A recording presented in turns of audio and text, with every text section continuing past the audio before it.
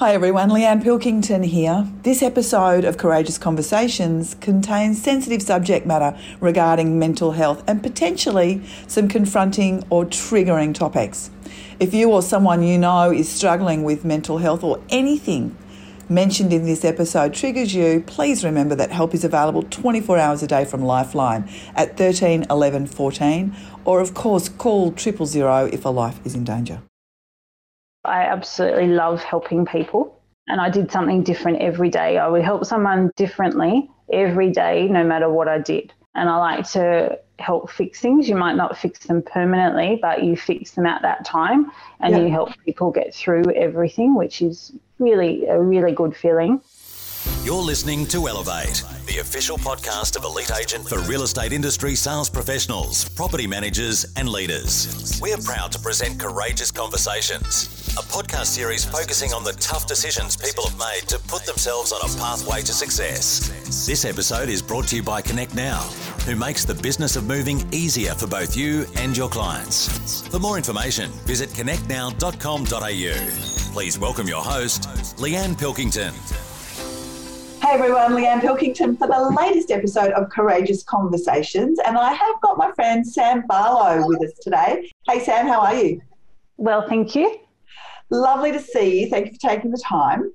You have been part of the Lang & Simmons family for since 2018. So what's that now? 3 years, and you had a year prior to that in real estate. But before that, you were actually in the police force. Yes, I was. I was in for 20 years. Really, really long time. So I remember, and I'm not sure if some of our listeners may actually remember your name from way back in 2009, and there was just the most horrendous incident that happened in May 2009. Do you want to run through what that was? On the 13th of May 2009, it was on my second day back at work from, I just had 6 months off for maternity leave. And I parked my car, as I always did every morning, down at King's Cross. And I was walking up to work at about 4:30 in the morning. And I had my uniform in my bag over my shoulder. And I was walking up, and it was obviously very dark, but that was normal. And I was just walking as usual by myself. I was approaching the William Street Tunnel, the overpass there, the bridge. A person jumped out from behind the pylon and cracked me in the head with a brick. He hit me in the head 12 to 20 times. And I don't thankfully remember the incident, but yes, he hit me in the head at 12 to 20 times, and then he dragged me from the footpath into a park, which was adjacent to the footpath there, and then continued to hit me with the brick, and then he went through my bag when he thought he'd done enough damage to me, so I wouldn't resist anymore, because apparently that's why he kept going, because I wouldn't stop. You wouldn't give up. I wouldn't give in. No one takes my bag. And fair enough. So yes. And yes, and then he went to go through my bag and then discovered I was a police officer because my uniform was in there, and then panicked and then thought, oh my God, if she recognises me, I'm in a lot of trouble. Yeah. So then he thought, well, I better finish her off. And then he smashed my head against the sandstone wall in the park a few more times until he thought I was dead. Then covered me over with some branches, wrapped my head in my shirt, and then left me literally for dead, and took my money out of my bag and caught a cab and left the scene. And so then what happened? Somehow, I don't really thankfully remember, no. But which from that position in the park, which was about 20 metres, I dragged myself from that position to the bus shelter, which was on the footpath.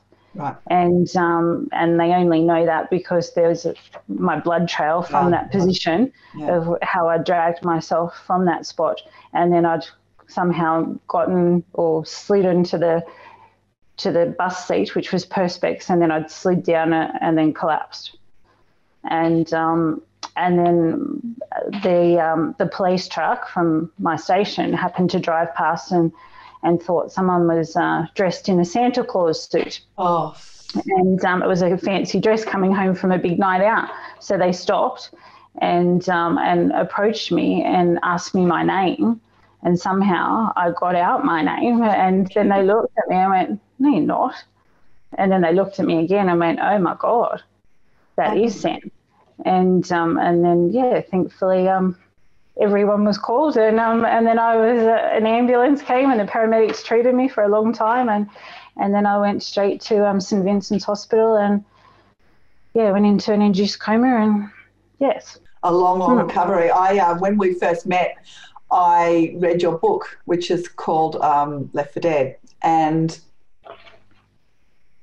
I don't know, like I've never read a book that clearly demonstrates such a determination to get yourself back, like what you had to go through, right? How did you find that? Because obviously you had you just come back from maternity leave, so you had a baby. So I had two children. So I had Lily, and she was 23 months at that stage, and I had Ben, and he was 6 months old at that stage. And so yes, obviously they were very dependent on me and my husband. Yes.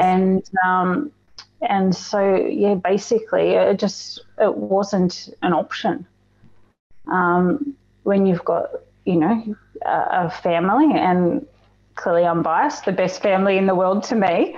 After reading the book, I can tell you, I think you've got a pretty incredible family and a very, very special husband. There's no doubt about that.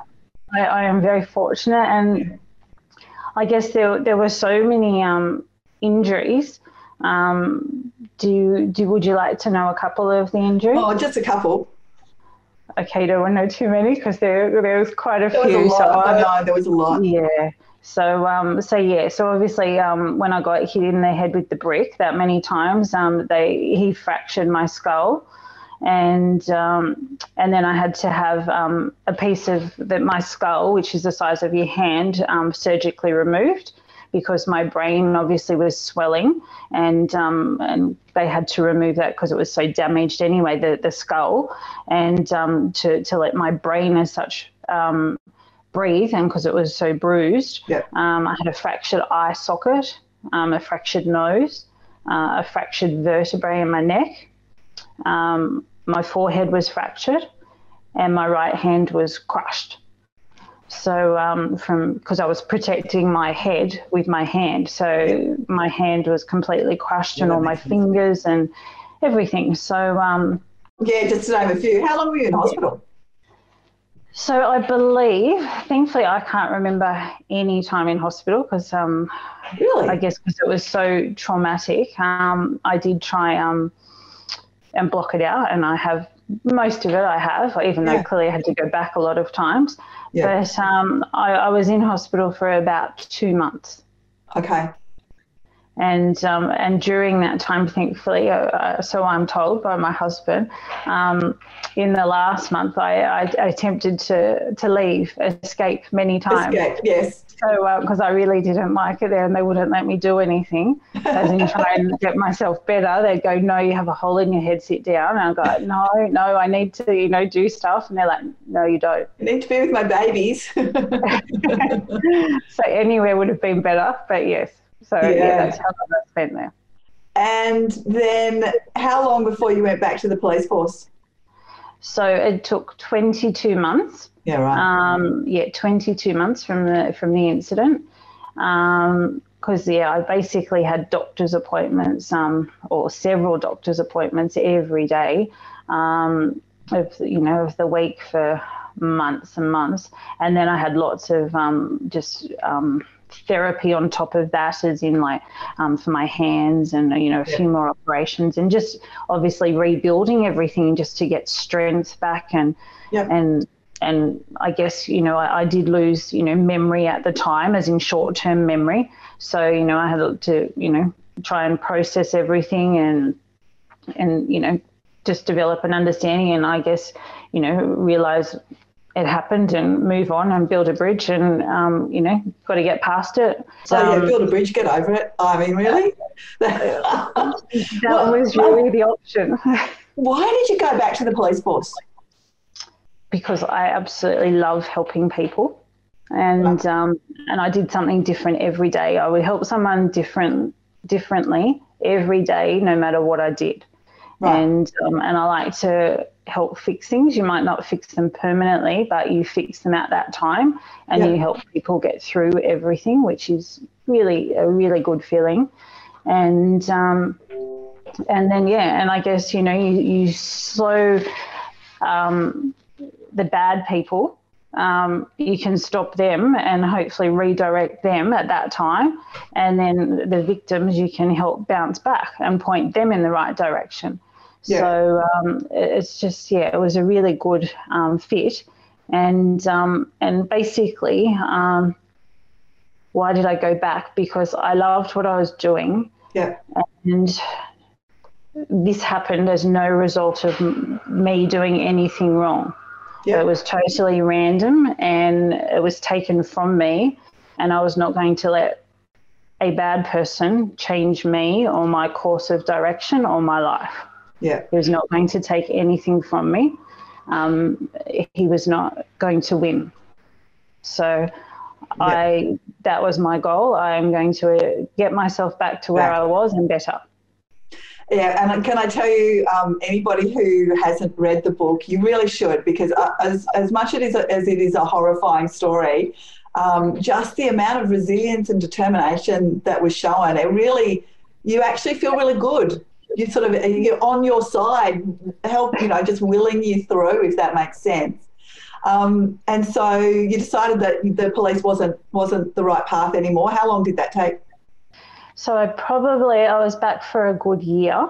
Yeah. And I made sure I'd accomplished every test or everything I was in, because I was also in the riot squad part-time.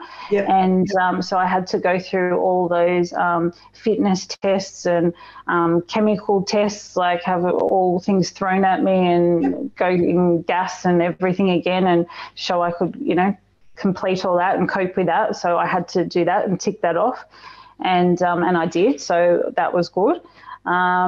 But then I guess as a result of my injuries, I still can't and I won't be able to smell or taste. Right. Not that I need to be able to taste anything in the place, but I need to smell. I need to be able to smell. And I went to a couple of fires and gas leaks, and I was the one in charge at those jobs, and I didn't know where it was coming from. Yeah. So I couldn't in good faith send people when I didn't know where it was coming from. I needed to be in control, and I couldn't, put someone else's safety at risk. Yeah. Yeah, that makes sense. That must have been really hard to come to terms with. Yes, so I'm very good at denial. But yes, I did take a bit of processing that, and I went, well, yeah, it's so how do you go about processing something that is, something that you loved so much and something that you worked so hard to achieve, and then you can't do it anymore? How do you actually come to terms with that? I love sport. Yep. And I guess I enjoy training I don't do sport to just participate in it. I do it to do it well. Yeah, of course. And then so I took up Ironman. Right. And yes, so basically when I train, then I'm untouchable in the sense that I'm in my zone. Yep. And whether I'm swimming or running or riding, I'm in that headspace, and that is like my time out. Yep. It's good for me, obviously physically, and it's good mentally for me. So, yes, no one can as such consume, you at that moment. It's just you're zoned out, and that's your little space. It's almost, it sounds like it's almost a form of meditation for you. Yeah, you could say that. I mean, everyone has different ways to process, and I guess that's just mine. Exercise is really good, and I guess it just needs in my in my form. It needs to be hard exercise. Yeah, So, yeah, that doesn't surprise me. No, not just 5 minutes of it, several hours of it.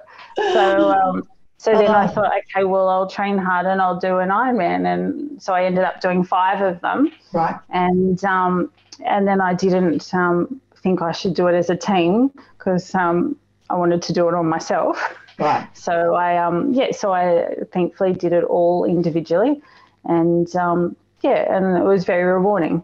And then, of course, each one I did, in my head, I had to do a better time. It wasn't just good enough to participate. I had to improve each one. Sure. And thankfully I did. And then you decided to move up to Port Macquarie, beautiful Port Macquarie. Yes. And you moved to Port Macquarie, and your dad was a real estate agent in the eastern suburbs back in the 90s, right? So you'd had your licence for a long time.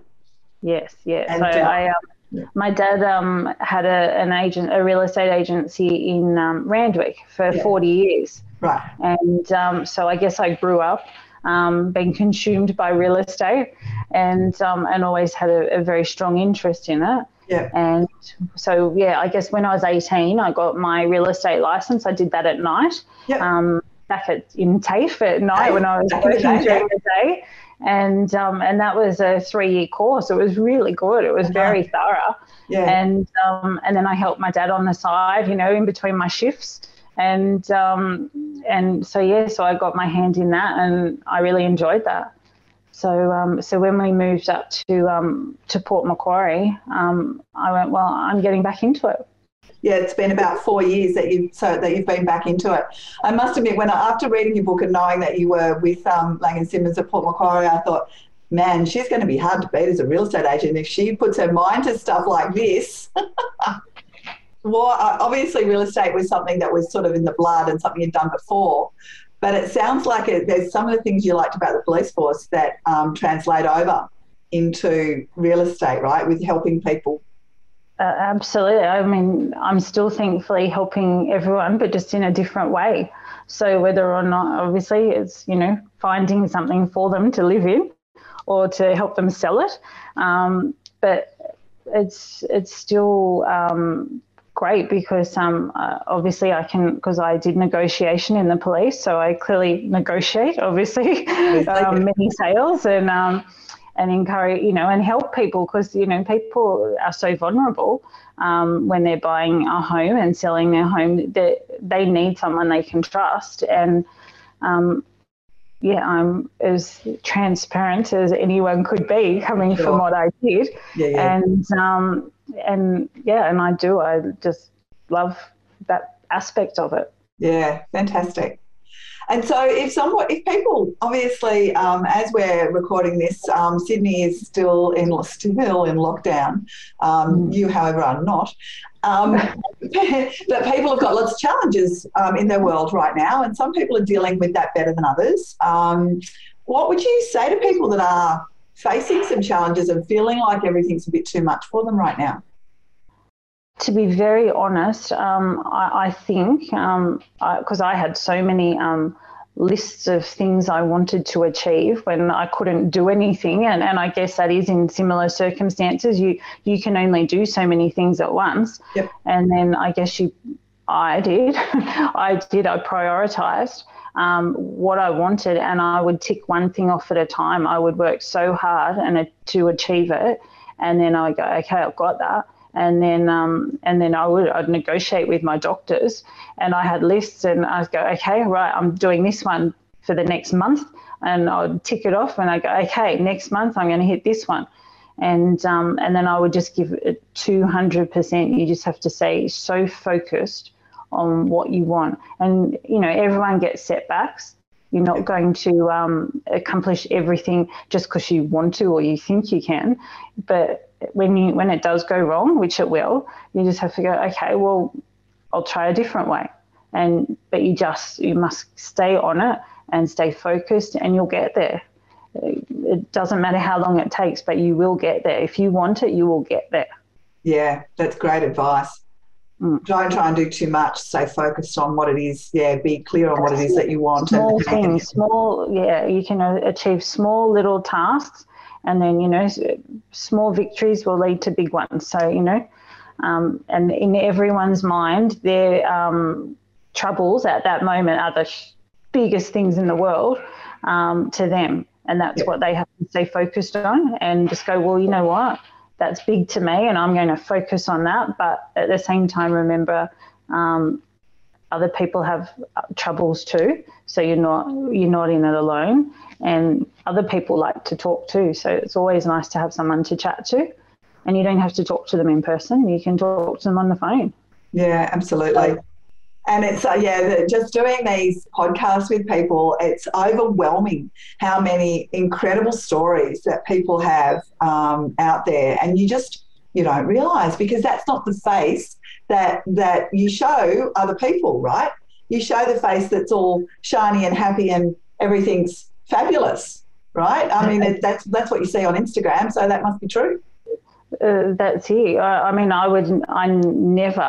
Clearly every day you never forget. You never forget, obviously, anything.